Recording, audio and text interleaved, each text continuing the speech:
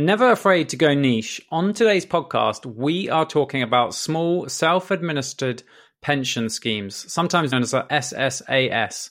And this is niche, but if you fit the criteria, it can be a fantastic way to guarantee and transmit intergenerational wealth, as we're going to hear. And it's also useful if you're looking to leverage some property or just leverage the value of your pension scheme. As ever, none of this is advice. Do your own research and consult an expert. But hopefully this episode is useful. If you like these podcasts, don't forget new episodes come out every Tuesday. If you're not subscribed, you're going to miss them. And if you could leave us a review and a rating on your podcast player of choice, it really helps others to benefit from this information. Thanks for listening. Let's get into it.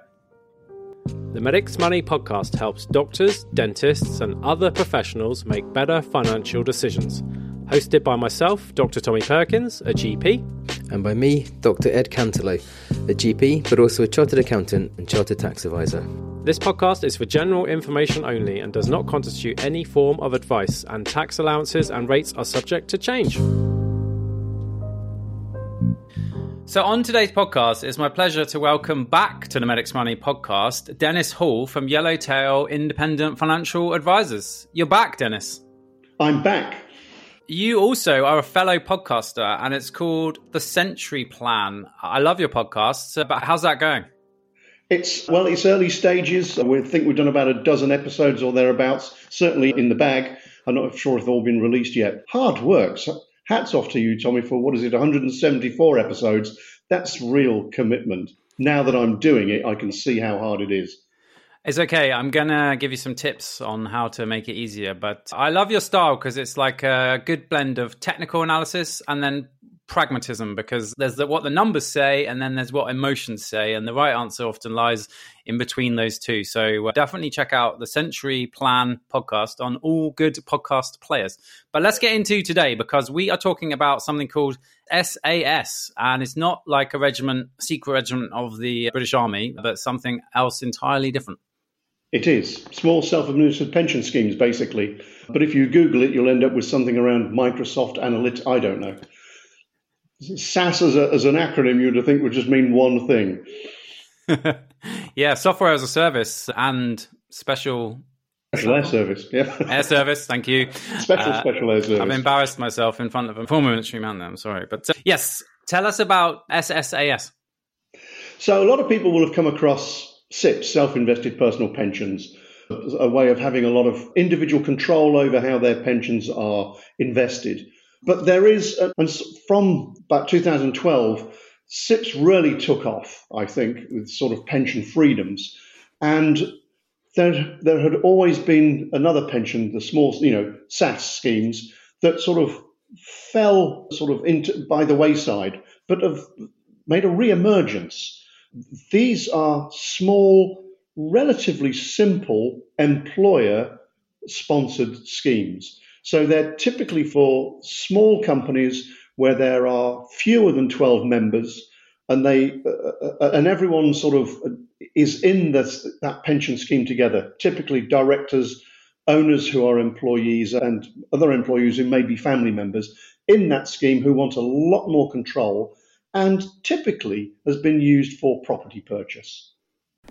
Hi, Matthew here, and I've got under a minute to tell you 5 reasons to check out what medical school doesn't teach us, a podcast by Medics Money for med students and F1 doctors. Number 1, investing early. Find the true power of starting as early as possible and getting towards financial freedom. Number 2, improve that credit score. You'll be very likely surprised at what can actually impact your credit score, but don't check it out just yet, as I've still got 3 reasons why you should check out MSDTU. Number 3, moving to Australia and beyond. What? Number 4, entrepreneurs from across the world of medicine, from Beyond Health Tomorrow to EGP Learning, who are changing the game. Number 5, your own well-being. Because seriously, what's more important than that? You can find all these episodes and more on your podcast player of choice. Search for What Medical School Doesn't Teach Us, or find the Medics Podcast Network. 47 seconds, boom.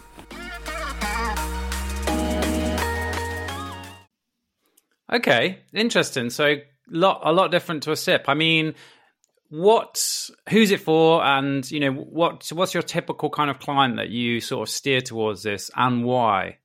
So family companies where there might be some intergenerational planning going on, and where the company owns its premises, that's one area. we've been doing quite a bit of work with dentists and dental practitioners who own their own practices.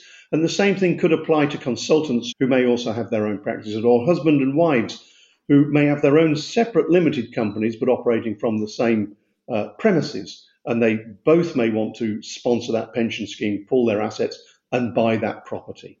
So it's that kind of smaller, family-oriented couple or sort of partners who are very closely linked together, who want to start managing things around their pension scheme and bring generally a property asset into the mix so that they can start avoiding capital gains tax issues in the future. But it's good for intergenerational planning.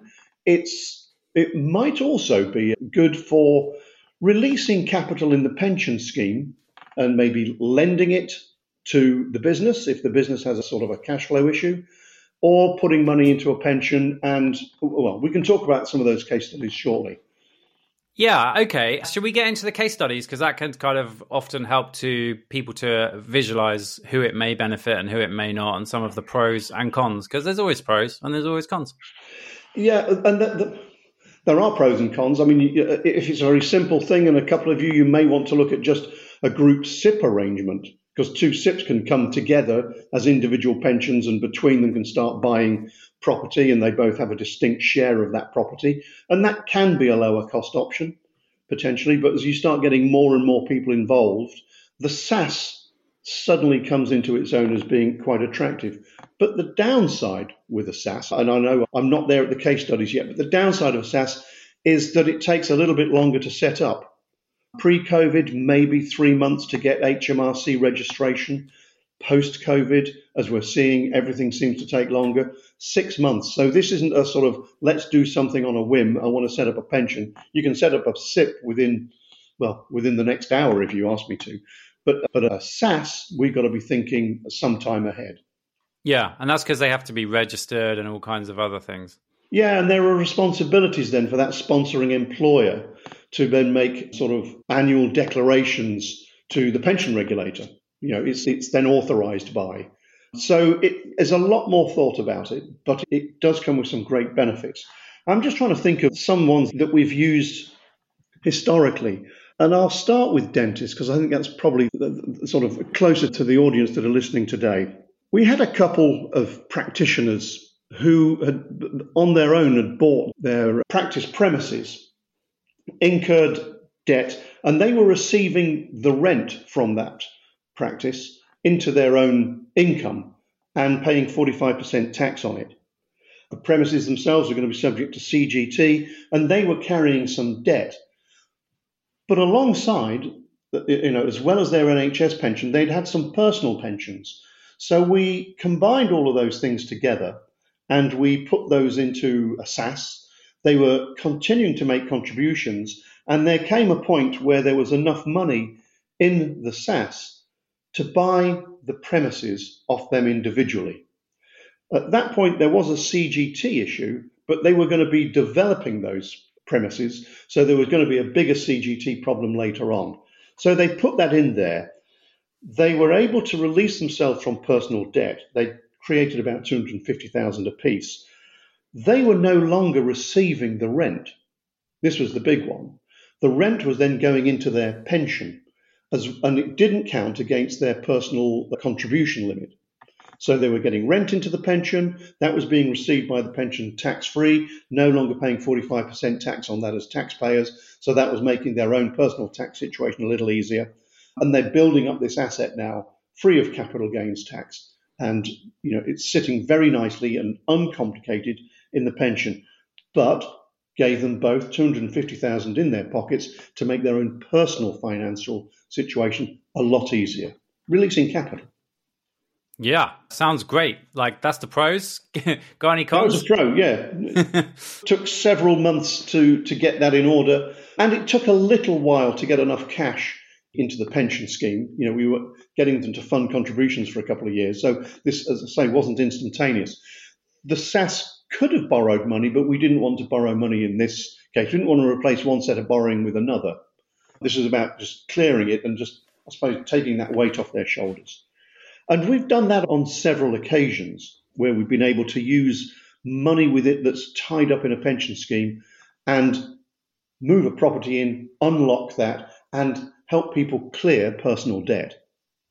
Because as people have been on property purchasing and such like, some people are very attracted to property as an investment, and they buy it and they buy it. And now we're seeing interest rates coming up.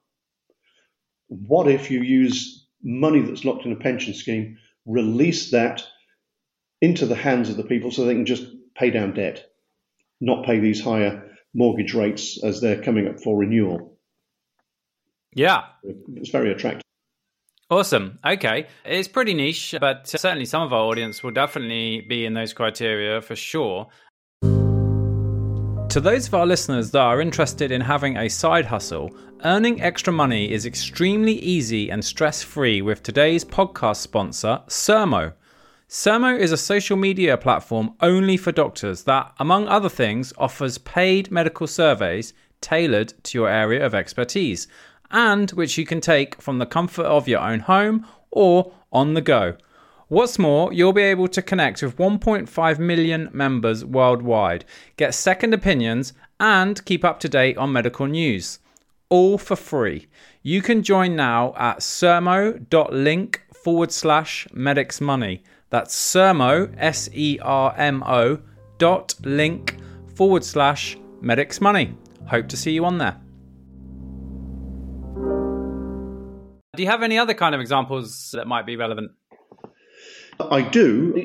When we're thinking long-term about retirement, it looks as though all the income and all the assets are being held in one spouse's name, the working spouse, and somehow we want to try and create some equality. Very often, the non-working spouse, well, I say non-working, the non-qualified spouse might be in the practice, working, but is not really building up pension assets at a great rate. So we use the sponsoring scheme as an employer to start building up pension contributions in their name so that when they reach retirement, we're beginning to equalize a little more the income coming into the household. So you're not wasting the allowances. So we can do that within the SSAS by allocating growth from certain assets into the spouse. We can start putting contributions in the spouse's name into that pension scheme. And there's a little bit more control on an annual basis so that we can begin to transfer, if there's a property in there, we can begin to transfer the share of the property out of the higher earning spouse into the lower earning spouse's name so that the future growth is falling into another part, into the other side. Yeah, and this kind of harks back to classic tax planning, which is to try to consider your tax planning position as a family. Yeah. Because it's sort of spreading the allowances over everyone. Yeah. Yeah, and thinking long term as opposed to what's the best thing to do today. What are we trying to achieve long term? And can we use a slightly more flexible pension arrangement where the assets are pooled in one pension rather than sitting, some assets in one person's SIP, some assets in another person's SIP, and the ability to move those across or pool them, it gets much more difficult. Well, virtually impossible. Yeah. So we've got that situation where we've got there. Again, classic ability of a loan to a company. So something we've done most recently is there was a practice loan, about £250,000 of practice loan. The rate had just jumped up to 8.5%. It's 250,000. There was £300,000 in a pension scheme, in a normal SIP. But a SIP cannot lend money to the company, to the connected party. So we moved that into a SSAS. It took a little while. And we replaced that bank loan. So now the lender was the SSAS. We fixed that at 7% over a 5-year period. And essentially, again, the company was paying money into the SSAS, not to a lender. The SSAS owned by the sponsoring employer, essentially. So again, it's a way of keeping more of that money, releasing money that is already in a pension scheme to the company, pay down debt, become essentially debt-free because you're owing it to yourself. So out of your trading profits, pay the interest that you would have normally paid, but paid into your own pension, alongside your own personal contributions or company contributions. Yeah, so I'm guessing a lot of property owning dentists and GPs' ears have just perked up when you've just said that, because the cost of borrowing is going up. Notional rent is unfortunately not going up significantly. But you cannot do it from the NHS pension. You would need an additional SIP pension in place already to then facilitate that transfer. Have I understood that correctly? Yeah, or? you'd need something. Now, if you don't have much in the way of, if you've got a lot of private practice earnings and we use carry forward, and you've got liquid assets to try and boost up your pension, you can accelerate that process. As I say, it's probably going to take 6 months to get a SSAS registered with HMRC anyway. So there's a bit of longer term planning. And if you think you've got a sort of a mortgage review coming up or a rate review coming up in the next 12, 18, 24 months, start that planning now. Yeah, absolutely. I didn't think about it like that. But yeah, you could spin it up quite quickly if you've got the cash spare and additional carry forward that's needed. All right, that was awesome. 2 great examples. Got any more examples? Yeah, this is very niche. We love niche. I'm waiting for this. So we got people that are owning several properties, but they owned it in conjunction with somebody else. And that somebody else was getting divorced and they needed to separate, and they just didn't have the liquid assets themselves. So we used money from the pension schemes, moved all that into a SSAS, and used the SSAS to buy out the interest in the other party. So now the co-owners of the business are the pension and the original owners. So the SSAS has bought the co-owners because they didn't have the capital, to buy out that person, but the pension fund did. Makes it all very nice, very clean, and it's gradually moved. And there was no CGT in it for them because, it was that co-owner of the property. As I say, it was niche. This situation doesn't arrive every day, but it's just another bit of flexible thinking. How can we achieve this? How can we get this person out of our lives, take ownership of that if we haven't got money and we don't want to borrow? There's a pension fund here. Let's use those. Let's use the money in that pension fund. It really is a way of having a much greater control over money that you've been putting away into your own pension fund to begin to determine and shape what you're going to do with it. Yeah, I mean, it is niche, but in the right circumstances, it sounds incredibly advantageous. So if somebody's thinking, they fit into one of these niche categories and they're thinking about doing this, what's the sort of general guidelines of where they should start and whether it could work for them or not? Theoretically, you could do most of this yourself. You could become a sponsoring employer and go to HMRC, but you could save an awful lot of time and headache and the unintentional breaking of rules by working with an experienced financial advisor. And someone who has had some experience. They are very different beasts, different regulators, slightly different regulations. A small self-administered scheme versus a self-invested personal pension. I would definitely take professional advice there, just to look at that and see how that might shape up. Because a lot of that is going to be around moving money and looking at what borrowing capacity is and where are you going to borrow from. Are you going to borrow from the company itself? Because the company could become a lender if it's got cash. Yep. Awesome. Okay. That was so good, Dennis. Thank you so much for doing that, stepping in at last minute. I hope that Mushtaq is recovering well. And check out the Century Plan podcast on your usual podcast platform of choice. Have you got any teasers of what's coming up episode-wise on that? We were talking about the human side of money, which I know we've spoken about before. We've just done an episode that we've recorded where we're talking about 3 questions that help define, I suppose, somebody's real interests and goals, financial goals in life, and how do you pin that down if you're trying to create a long-term financial plan? So that's what's coming next. Awesome. Behavioral finance is so underrated. So many people think just about the numbers, but unfortunately, if it were just about the numbers, your job would be incredibly simple as a financial advisor. You could just read a book, couldn't you, or put it in a spreadsheet, and it's never the case. It's actually never the case. Yeah. Brilliant. It's about emotion, and there's just something that Mushtaq wanted me to mention, and I think you've mentioned it before. It's this emotional side. 150,000 people have opted out of the NHS pension scheme in the last year, which is clearly an emotional decision, because logically I can't see the reason for doing that. Yeah. I don't know if you've got any thoughts. I know you've mentioned this, but that's a crazy statistic.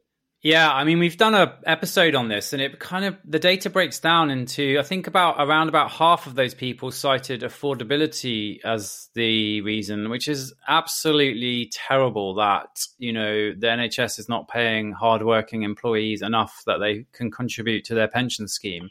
And then the other half is, I think it's, let's say, defined as other financial priorities. And that is the scary half for me because, yes, no advice, but I can't think of many better investments than the NHS pension. It pays you a guaranteed index-linked income for life once you've served your time in NHS custody, of course.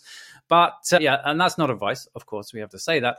But yes, I think half of them were affordability, and that's just terrible. And obviously why there's lots of strikes going on in the NHS. And the other half were other financial priorities, which I'd be intrigued to know what those other priorities were. It does seem strange because now we've got inflation coming up. The value of that index-linked pension is now coming to the fore. We've forgotten about inflation. It was 3 decades ago we had serious inflation, and we did touch double digits, and that's all locked into that pension scheme. Yeah. Absolutely. Yeah, we've done a YouTube on that, and our email subscribers will have got a detailed breakdown of, I think it was called 10 reasons not to opt out. We could have done about 50 reasons, but we had to keep it to 10. I think you can. I'd love an NHS pension. I won't get one ever. If you're listening, that is a really powerful statement, right, from Dennis, because Dennis has a private pension and he's saying he would love to switch to the NHS. And it's a really important part of your remuneration as an NHS employee. It's like delayed pay. The NHS has said, okay, we're going to pay you X amount for working today. And in retirement, we're going to pay you X amount forevermore. And we're going to protect that amount from inflation. If you opt out, you are losing part of that benefit of being in the NHS. So again, not advice, but just have a look at that. 10 reasons not to opt out. We could have made it 50 reasons. We didn't. Yeah. Well, I cannot buy a pension that does that job. Not at a decent price. Not at the price that it's being sold to NHS employees. And I know there are affordability issues, but that has to be the last thing to go in my mind. Yeah, definitely. And I think, with half of those 150 citing affordability, it is a marker of how NHS pay has not kept up with inflation, and NHS employees who perform difficult, life-saving work, hand-saving work, in my case, thank you for everyone involved there, are not able to afford to contribute to their pension. And I think that's something that as a nation we should be ashamed of. And I hope that no one wants to go on strike, but I think we need to start seeing some realistic movement there, because clearly with over 100,000 vacancies in the NHS right now, if people don't want to come and work for your organisation, you've got 100,000 vacancies, something's wrong. Is seriously wrong. So, yeah. All right, that was a massive tangent at the end, but I think a very valuable one. Let's get that behavioural finance podcast booked in the diary, because I'm really interested in that. I know that you are too, and hopefully Mushtaq will be back and able to join us, and we can have a kind of a 3-person discussion on that. That would be very good. Lovely. Take care, Dennis. And you. Thanks, Tommy.